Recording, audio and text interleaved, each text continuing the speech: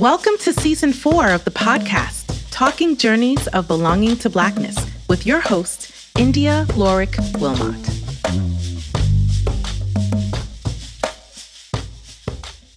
Welcome to another episode. Today's guest is Hollywood veteran actor, musician, activist, entrepreneur, and philanthropist, Malik Yoba. With over 3 decades of commitment to the arts, he has over 50 film credits that include the Disney movie classic Cool Runnings, Copland, Tyler Perry's Why Did I Get Married 1 and 2, Soul Food, Betty and Coretta, and The Good Nurse. More than a dozen lead roles in network cable television series, as seen in the groundbreaking police drama series New York Undercover. He earned 3 NAACP Image Awards, Lee Daniels Empire, The First Wives Club, Blue Bloods, Designated Survivor, Girlfriends, Alphas, The Last OG, and Arrested Development, just to name a few. Also a musician, singing and playing his guitar, Malik was once signed with Columbia Records, and whose song, entitled Mistakes, off his debut album, aptly showcases his soulful voice. Most notable is Malik's decades activist work as a community and youth advocate that has led him to be engaged in a new entrepreneurial project as a real estate developer in New York City and Baltimore through his company, Yoba Development. This project will be featured in the forthcoming docuseries, The Real Estate Mixtape Volume 1, I Build New York, which follows Malik and a cohort of youth as he navigates his first commercial real estate deal in New York City. A person with a dynamic personal and professional journey to date. We can't wait to learn more. So welcome, Malik. Good afternoon, sis. We have a lot of ground to cover, so are you ready? I'm ready. You have a really good voice for this, by the way. Well, back in the day, I used to do college radio. I won't tell you what my DJ name was. You just dropped your voice. You said it back in the day. I did college radio. All right, let's get into it. Right about now. Act 1, Call to Adventure. This is the breakdown. Malik, as a bibliophile and storyteller, I personally appreciate a great narrative arc to a story. It often begins with the origin story of the protagonist's journey. But for you, your origin story begins before you were born. Your father, Abdullah, a jazz musician who was so inspired by the song Nature Boy, created a new name and identity for himself and his family. Yoba to mean the last of the slaves and a new generation. That's an incredible legacy on Black consciousness and Black freedom. So for you, how has the legacy of the name Yoba inspired you to focus your professional and personal efforts around community and youth advocacy? Well, first of all, I've done in 30-something years, thousands of interviews, I think. That is one of the most astute questions I've ever been asked. So thank you. I just raised my arm. And there's a tattoo on it that says, build your own generator so when they turn off the power, you still have lights. That's a direct quote from my father. And he drilled it into our heads and even now our children, 12 or 13 grandkids, they've all heard it ad nauseum. And that's something I absolutely live by. Carry the strength of that intention. Last of the slaves, a new generation. As a kid, you get in trouble at school, and anytime you said, well, it wasn't just me. I don't care about everybody else. I care about you. And so our father was always reminding us to think different, be different, don't follow the crowd, don't engage in slave-like behavior, mob mentality just because everyone's wearing a certain thing or going to a certain place or saying a certain place. Don't be like everybody else, be a leader. And so I think it's part nature and nurture. I think about that a lot, especially in building Yoba Development. If you look at the logo, there's 6 parts to it. The artist landed on that. I didn't ask him to do that. And I did the logo in 2017. I looked at it late last year and was like, oh, there's 6 of us and there's 6 parts to that heart. 6 kids, my siblings and I. But I think a lot about what this legacy means. right? What does Yoba development mean? Why did I build this company? Having a long history in entertainment, why real estate?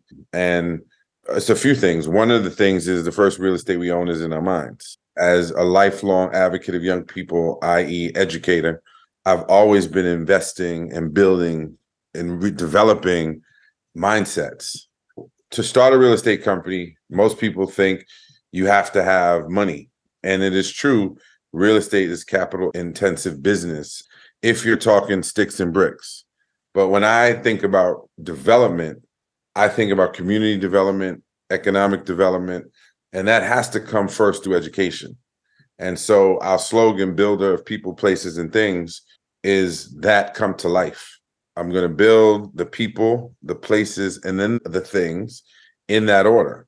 But I'm always going to start with the people. And funny enough, it was a billionaire friend of mine who's a big real estate developer in New York, who's one of those guys that would say, Malik, you don't really want to get in development. It's too capital intensive. Well, because you have the resources to spend $1 billion just doing feasibility studies, 600 million before you even own the land, just because you're building at that scale, you're doing $1 billion projects. But for me, every year, if you look at the wealth gap of Black folk, home ownership, we hover around 30, 38, 30-something percent versus, say, 64% for white folks. Or the poverty levels either remain the same or go up. And that's all mindset. Because when we grow up in physical environments that show us we don't give a fuck about you, this abandoned lot, this burnt down, dilapidated, blah, blah, blah, everywhere there were redline communities in America, even in the Rust Belt, right? Everywhere we live where the physical environment doesn't support our mental well-being and our sense of self, those things have to go together. So I do not think I'd be doing what I'm doing if it wasn't for my father. And what it meant to have that name, the mentality. Where we lived as kids, we lived in a few places, but one of the places, the last place I lived with him, was co-op. Moderate income, his union, 1199, were part of the sponsor or the developers of that 4-building complex where people like Dame Dash grew up, Jim Jones. So it's deep and it's long, and I think about it all the time. What is that legacy? Who am I leaving this for? And I talk to my kids about, I'm building this for you, whether they listen to me, whether they hear me or not. I work harder at this than I worked at anything, ever. When you have the mantra of your father talking about build your own generator, in many ways, your work, whether it's professional as well as personal, is about generation as well. So in addition to your dad being a jazz musician and obviously being very influential in terms of really thinking about the geopolitical space in which Black bodies traverse, right, which is pretty much the impetus of your entrepreneurship. Your mom was also a creative. Mahmouda was a creative. She was an interior designer as well as an artist. Creativity surrounded you always, whether it was in music, arts, theater. So what was that moment that confirmed to you that the stage and the big or small screen is the professional path that you'd take? And even more specifically, why acting over the formal pursuit of music? My mother took me to see Alice in Wonderland when I was 4. The magic of theater, the lights, the costumes, all those things made me go, wow, I want to be part of that. I didn't know what it was. I just knew it was a feeling. We didn't have TV growing up in my house. My father would take us to see films, allow us to go with our friends, but TV was not allowed because he didn't like the idea of white folks telling us how to think through their programming, right? Even shows Black people love, like Good Times and Sanford and Son and Jefferson, and he was like, nah, we're not doing that. We created at home and we wrote plays. There were still theater programs at school. I was always in the drama club from elementary to high school. In middle school, I was part of the Metropolitan Opera Children's Theater Guild, which was the professional opera would audition middle school kids and choose the ones they thought had something and teach us all about production, every aspect of it. And even at home, we would write plays and we would charge our parents or the neighbors to come see it. So even then, it was like this entrepreneurial spirit of we're going to make something, we're going to build something, we're going to sell it, even if it was in the living room. So there was always that. And for me, it was just the pure love of acting, bringing words to life. Even as a little kid, there's a magic in that I still experience to this day. And it's funny because most of my time now in the last couple of years has actually been spent in business. The hunger that I have for becoming a successful businessman, even though I've been a serial entrepreneur to varying degrees of success, I've never been able to really, really lock in because I'm always pulled away acting on something, using a portion of who I am to be somebody else. And so now it's about, this is who I am and this is what I have to offer the world. Like for real, for real. You know, there's an urgency that I feel that I haven't really felt before. In fact, acting chose me. I was pursuing music. I wrote the theme song for Cool Runnings, the song we sing in the movie. Enough people say, no, they can't believe Jamaica, we have a bobsleigh team. I mean, I write that because I know that, one, I was already a published musician with ASCAP since 91. I did that movie in 93. And that led to the record deal with Columbia. And just as a point of fact, that song that you referenced was from my debut. It was actually from an album that Destiny's Child was on, funny enough. I did a play called His Woman, His Wife, and they were just coming out, and they were on that same record. So, fun little fact, me and Beyonce got it back it together. So in terms of your own entrepreneurial spirit and talking about the ways in which you would perform at home as a child, you were still even thinking about royalties and ownership. 1,000%. That's why I wrote a song for my audition. Every Jamaican has a song in their heart, whether they can actually sing or not. I walked in with that as part of my secret weapon. I took all the character names and wrote a song. And then I would sing it on set. Producer comes over and goes, would you like to put that song in the movie? In my mind, I was like, exactly. That's why I'm singing it on set, because I knew that that was a lane that I wanted to play in. So from writing the theme song to Cool Runnings, as you were just saying, and your cultural iconic role as NYPD Detective J.C. Williams with your co-star Michael DeLorenzo in the groundbreaking police drama New York Undercover, to then your role as Vernon Turner in Lee Daniels' TV show Empire with Terrence Howard and Taraji P. Henson. And I didn't realize this, Reverend Dr. Martin Luther King Jr. in the Lifetime movie Betty and Coretta with Angela Bassett. You've been able to tap into the ethos represented in the fabric of American culture. So even though you may have some feelings about acting to be someone else, you've been able to successfully capture the spirit of what they represent. And I'm incredibly grateful for that. What are some of the most important lessons you've learned to date? The journey of the actor, if you're just an actor, means that you're always waiting on someone to say, hey, here's an opportunity. Here's a script, here's an audition, here's an offer, whatever it might be, a meeting. And I didn't pursue acting because I hated the idea of other people telling me when I could work. The thing about being a musician, I could always just pick my guitar up and go to a cafe and do an open mic or a club or sing in the subway. Just create your music, make something and present it. And that always gave you an opportunity to be seen as a creative. In many ways, musicians and comedians have a lot more freedom, right? Comedian can go up in a comedy club 5 nights a week, 5 clubs a night in a city like a New York or LA, and make a name for themselves. And pretty much every comic we appreciate, that's how it happened. Same thing with musicians, right? Made that demo and that created something. As an actor, it's harder to do that. You just don't write a monologue and just perform it somewhere. People, if you just did that, people are like, this person's crazy, right? But I've never just been an actor, which is part of the answer to your first question, why theater and not music. I was chasing the music on the way to looking to be the next Bob Marley or Sam Cooke, who were my 2 favorite artists ever. You know, acting happened because I was working at the City Kids Foundation and we had a repertory company. I would hear about auditions. One summer, we ran out of money from the 3-year grant that I was being paid by. And so I told my boss I would just volunteer anyway, because I love working with young people and I could still be in the mix. And I wasn't part of the repertory company because I was more interested in helping to run that organization. And she made me the vice president at 23 because I showed some kind of aptitude besides just being creative. I was very entrepreneurial, even though I had no formal education in business. It was just what I've been hustling since I was a kid. And I show up to work one day and there's a flyer on the wall talking about an audition for a movie. And I was like, oh, I could do that. Because I would always do that. Like if I heard about auditions in New York, I would go. But I wasn't like, I got to do this to get an agent. And I wasn't doing any of that. Right. I was fortunate that I saw this flyer, which led to a little independent film. This guy who wrote that film told me about an audition for a movie about the Jamaican bobsled team. And it was an open call. Went to that open call. 2 months later, hey, can you fly to LA tomorrow to screen test? And for the screen test, I wrote the theme song. That's when I first pulled it out. I just sang it on set. It was an improv. And they said, you run this race and you won, celebrate. Enough people said, no, they can't believe Jamaica. We have a bobsled team. We have the one.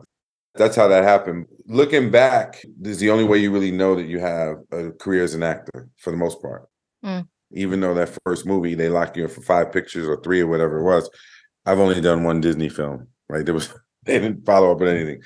Sometimes when you get to a certain level in your career, like Marvel movies, people have projects in the pipeline, for the next 3 years when I finish this film or this TV thing, I'm gonna go do this and this and that. And that happens at some points in my career where I'm doing one project and 2 others are lined up. But it's the not knowing part I've never been cool with. I've just been blessed that I have had a long run where things just continue to flow, because it's very hard to find the right strategic people in the business. Agents typically are not very strategic, depending on where they are and what agency they work for. Same thing with managers. I've always felt like I've been underrepresented from a business perspective, because you're like, yo, this dude does this, and this. Let's figure out how to strategize. You realize everybody doesn't have that thing. But there are some of my peers that have managed to find those right people who are multifaceted and can play in different lanes and understand marketing and branding. And if you're a musician and an actor, let's make these connections. So for me, there's always been this burning desire for independence. I'm glad that the characters I've played, to your point, have been important to the culture. But I also believe that with all love and respect for everything I've already done, this particular real character that's one of one has yet to fully be expressed in his impact on the culture. Not the actor, Malik Yoba, as a being that was born to do great things. I've never felt that I've done great things yet. Do you think you've been able to fulfill your purpose in part through the art, given the career that you've had? I mean, these are phenomenal things. You've worked with phenomenal people, other actors and directors and so forth. But it's interesting for you to feel like perhaps your purpose through the art hasn't been fulfilled. Parts of it have. Like Tom Brady retired twice. It's like, bro, you won 7 Super Bowls. For real? You really think you still need it in that lane to show what you got? As an actor, absolutely, I feel like the talent is unlimited. My one-man show, for instance, I play 14 plus characters in that show. 99.9% of people in Hollywood have never seen it. And we're going to continue to present it to the world. And in fact, I'll be at Martha's Vineyard. I was just asked to perform it with the August Wilson Center out of Pittsburgh this summer to do a version at the Tabernacle where Frederick Douglass gave his last speech. It could be something really, really special. It's supposed to be August 18th. I'm going to be up there that week because I'm supposed to be screening my real estate doc, doing another thing with Boston Medical Center around health and Black people, and then do my one-man show during that week in August. Those are North Stars I can look to because that's all shit I created. I'm at a particular place in the journey. You've read off a portion of the credits, but it's a weird relationship to something that belongs to somebody else. I didn't own that IP. I didn't create it. Even if I get residuals from that work, which I still do, it could literally be 0.01%, or it could be $5,000 or whatever it might be. You get mailbox money every month. You just never know how much it's going to be. The more you work and the more credits you have, the more residuals you'll see. That still keeps going back to this whole premise around the legacy of your name as it relates to Black consciousness and Black freedom, because a lot of what you're talking about in the ways in which you don't necessarily feel fulfilled, The acting jobs themselves can be very constricting, even though there are benefits to them. However, you like the freedom of being independent and taking on projects because therefore you feel passionate in your purpose. I just got off the phone before you with Department of Education, selling my real estate curriculum, the first of its kind in New York City for sure. I think something's happening in Philly and Detroit. I've read about recently. And then when I get off here, I'm going to awards for the United Federation of Teachers, CTE awards for career technical education. Every day, I'm building a company. I'm building relationships, working on contracts with the federal government, with the city government, with state government, doing deals with other businesses. In fact, I would encourage everyone to listen to this podcast. I listened to it today. So Rob Dyrdek, if you ever watched Ridiculousness, he provides 60% of the content for MTV at this point. He started off with 20 episodes. Now he's at 500 episodes a year. He was talking about understanding unit economics of it. Dude is a genius. I never knew how smart this brother is. His business game and how he has streamlined and automated his life for maximum impact. When I see someone like that, I see Jay-Z, when I see my peers, particularly those that came up in the 90s, look at Jay, independent from day one. I've impacted the culture, but I feel incredibly limited by that one lane. However, I absolutely love it. Still, I'm doing Equalizer right now, as a for instance. And it works because we shoot in Brooklyn, close to the crib. But last week, I'm shooting a scene and tapping into that thing that nothing else feels like. That thing that I'm really, really grateful for, which is to embody these memories and this story and this intention and this pain, whatever it might be. But there's a place that's transcendent that I experience both in music and in acting. And that's precious. And I always want that to be part of the mix. But I'm on set on someone else's show. Now, I have a pilot I recently wrote with another brother named James Heggs from Brooklyn. I sketched out the entire first season, 5 seasons, treating it like a business, like this is where this goes. Because a lot of times in television, the network doesn't know, the creators of the show don't always know, because there's so many factors that figure into where you're going to take the story. But what I love about that process, back to ownership and legacy, it's set in the world of real estate, and it's another extension of Yoba Development, which is not only builder of people, places, and things. We're at the intersection of real estate, education, and media. So like the Real Estate Mixtape, which is my doc series, that drives the education, the curriculum for the schools. But this pure entertainment, The Wire meets Billions, which is what this show is, that level of storytelling, that level of legacy and the impact on culture, all day long, I'm excited about that. Yes, I could be on set in The Equalizer. And I don't just want to act on the show. And everybody knows season 4, I want to be in that chair directing. The reality is I've been a series regular in 14 series. Most people don't realize that. Some have gone 6 episodes. Some have just been a pilot. Some have been 10. Some have been 20 and they air 2. So I've seen the TV game specifically from many, many different perspectives. From being the star of the show that's number 1 on the call sheet to being number 6 on the call sheet, being killed off, being inserted, after the first season, or replacing someone after a pilot was already shot.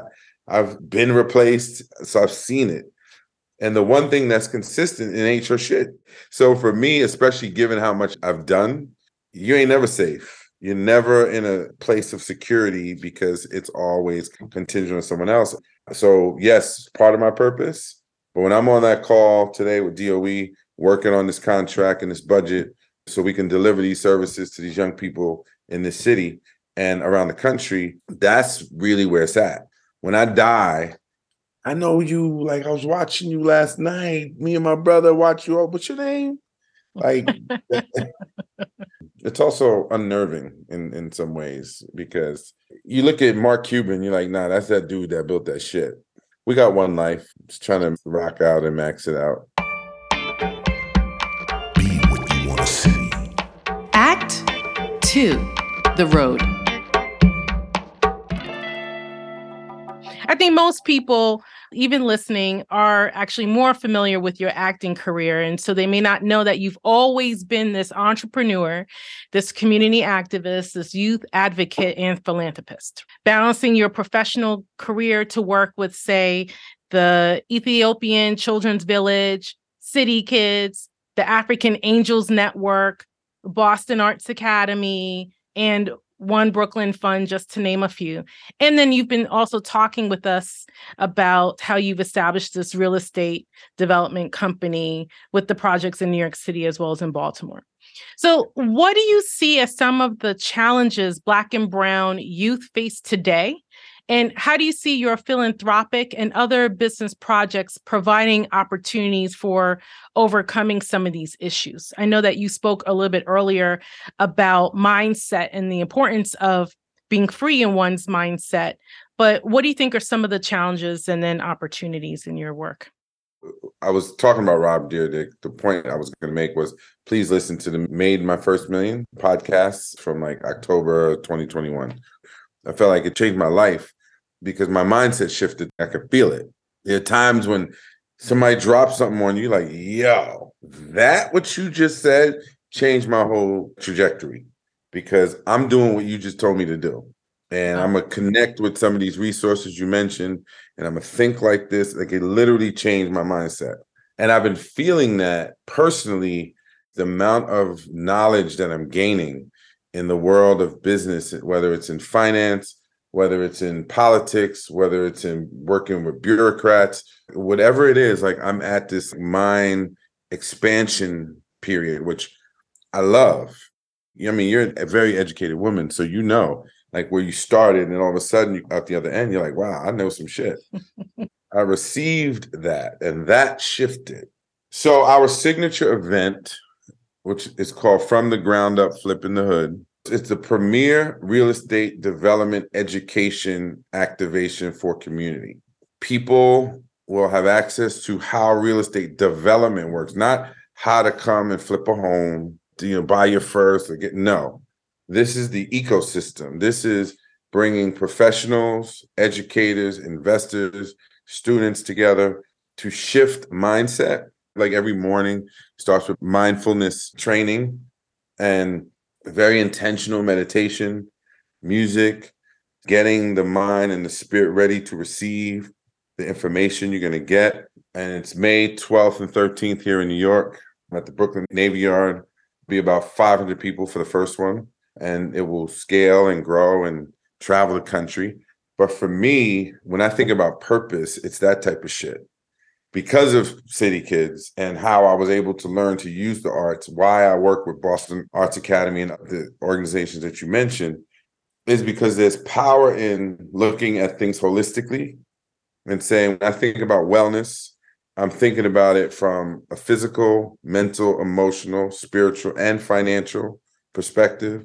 And so we got to tap every aspect of who the person is so that we can engage you in the way you were supposed to be engaged in the first place.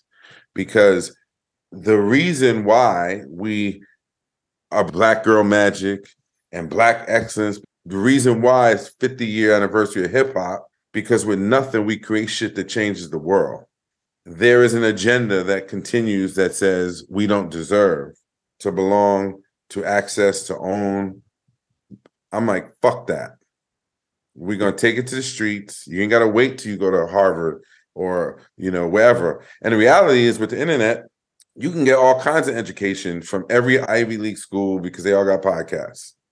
From Harvard to Stanford, I listen to them all. All these guests that come through, all the knowledge that you can gain. You ain't got to pay $45,000 a year, $80 for that if you hustle. Education is everywhere. And so for me, it's about creating these opportunities for us to grow collectively, to invest collectively, to win collectively. Because most of us for too long will be like, I'm gonna go get mine over here, you go figure that shit out on your own, or I might drop a little something for you. But just based on how I'm made and what my experience is and who is poured into me, I have to create opportunities for other people. That's the legacy shit. That's why I could feel so unsettled in some of the other stuff, because if I'm giving you 12 to 16 hours of my day, then it's a challenge unless that job really makes sense for me, because I already know what that is. And the thing about the actor is you always want that next bigger picture, that next one that's going to get you either more money, more clout, more opportunity, whatever it is. It's always about more that you want to get for you. For me, is more, how can I give more? So especially in this process of building Yoba development, when I pull up to the United Federation of Teachers dinner tonight, people are going to look at me like, yo, what's Malik Yoba doing here? People that invited me know why I'm there. And the same people I was just on the Zoom from Department of Education will be there. This ain't a hobby. Like, I'm letting you know I'm here to give and to pour into the lives of these young people. And by doing that, it's fulfilling for me on a level, but it also puts me in position to receive. We exist and sustain ourselves in this imperialistic and capitalist society, this system that is very individualistic. However, when I hear you speak, you're talking about having a particular mindset that's very much community oriented.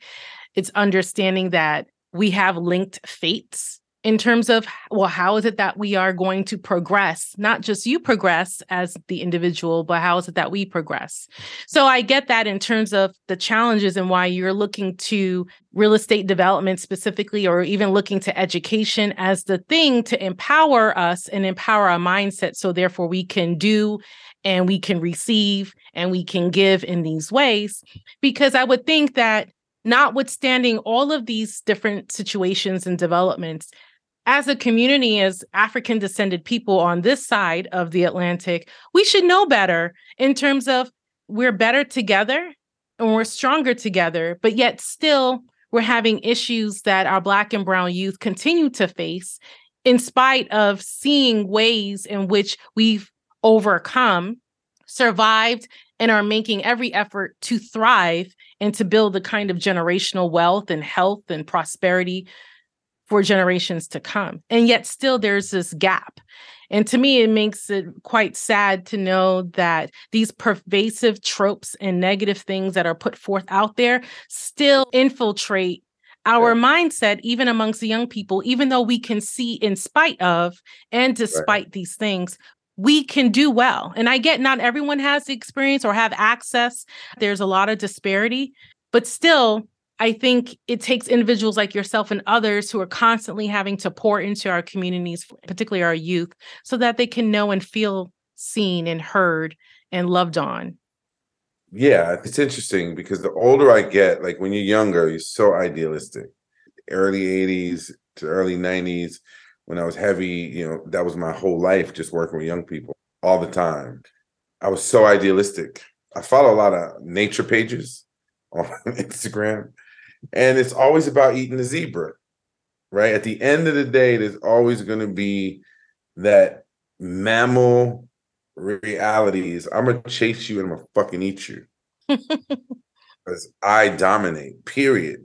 They don't have the consciousness that we have. They have a different kind of consciousness because one thing about cats, big cats, they will go for that throat. It's amazing to watch. They know exactly how to attack to go right for the throat. And they will take you down no matter you're a giraffe, a zebra, a monkey, a crocodile. Like they eat everything. And I think in the human condition, there's X amount of us that have that. We got to eat everybody else.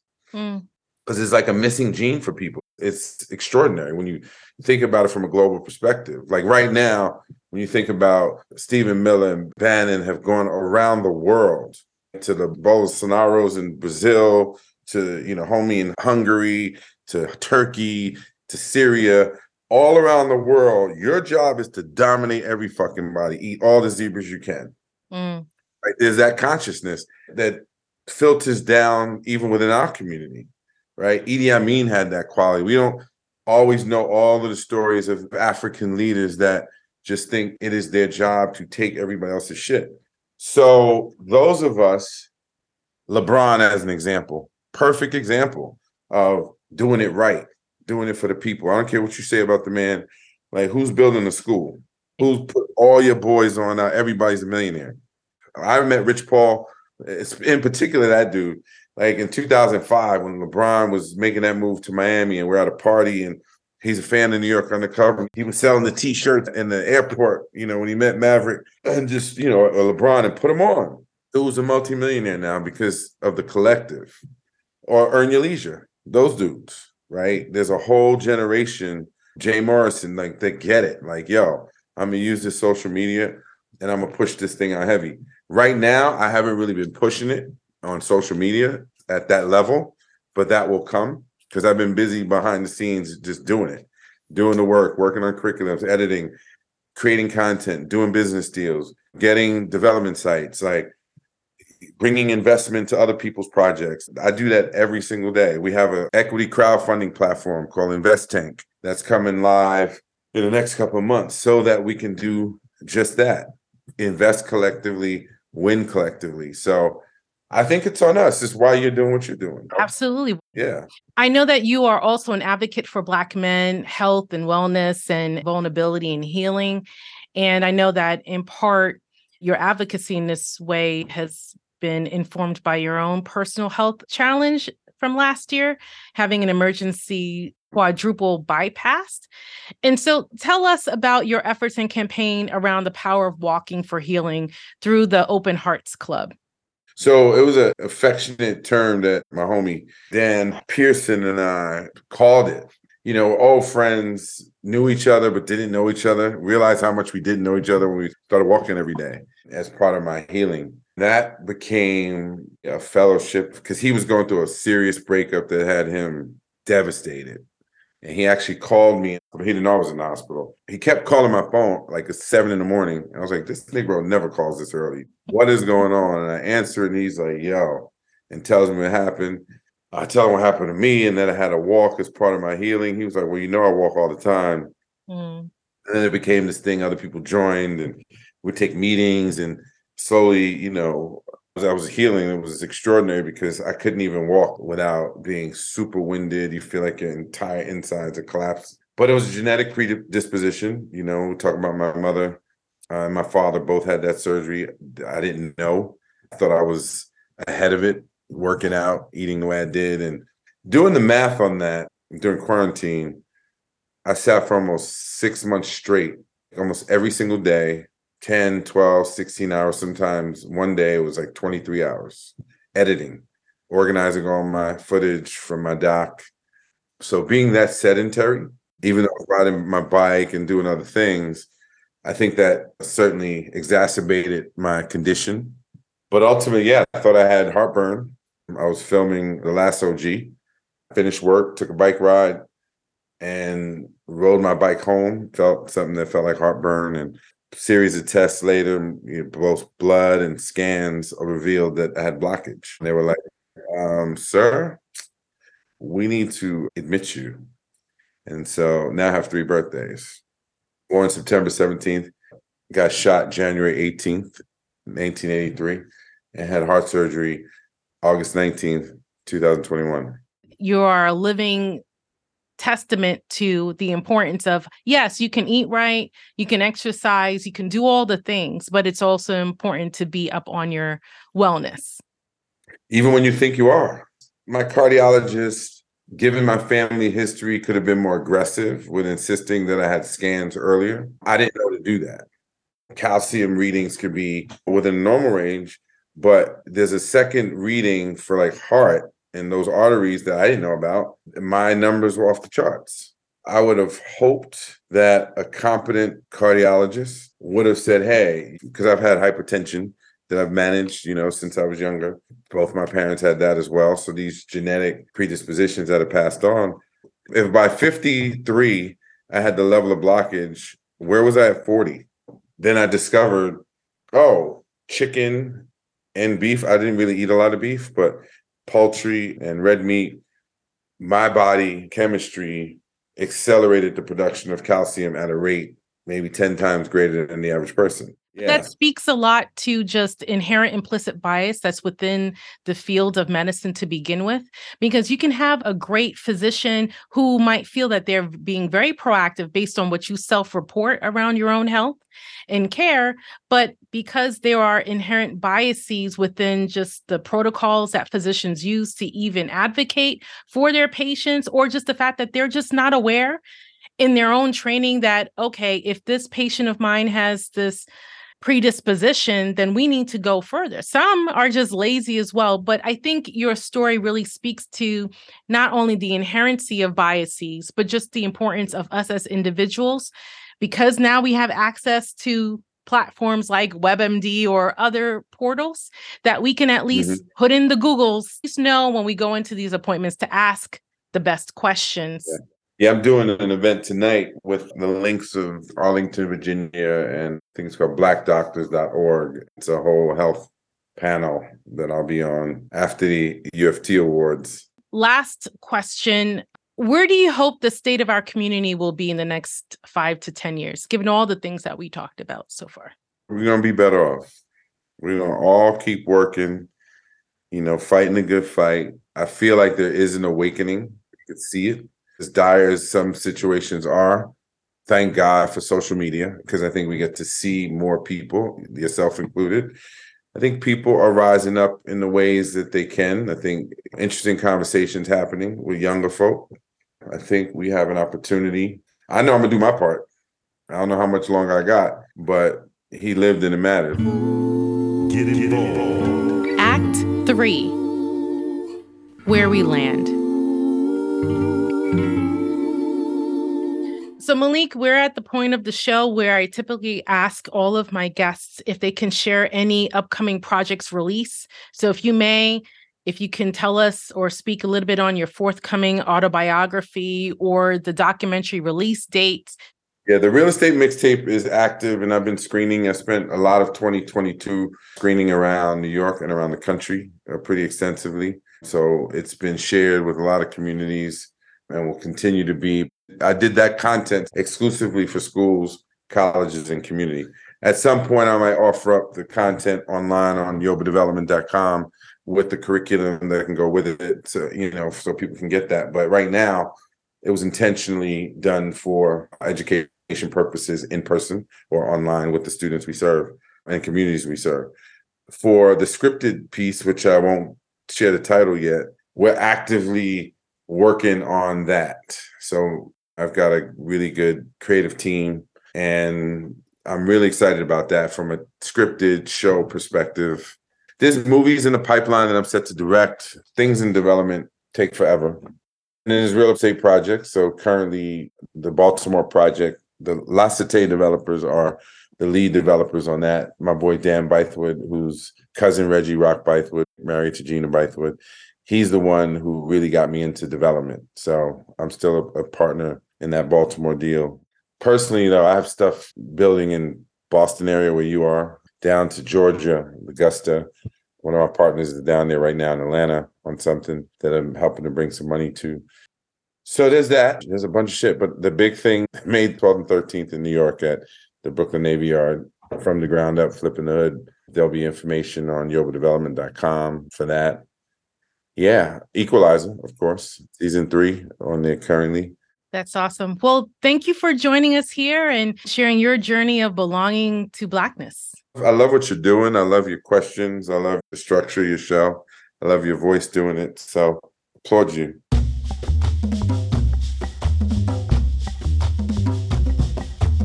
The journey isn't over, but this episode is. To catch the latest, be sure to subscribe to the podcast and follow us on Instagram at JourneysB2B_podcast. Thanks for listening.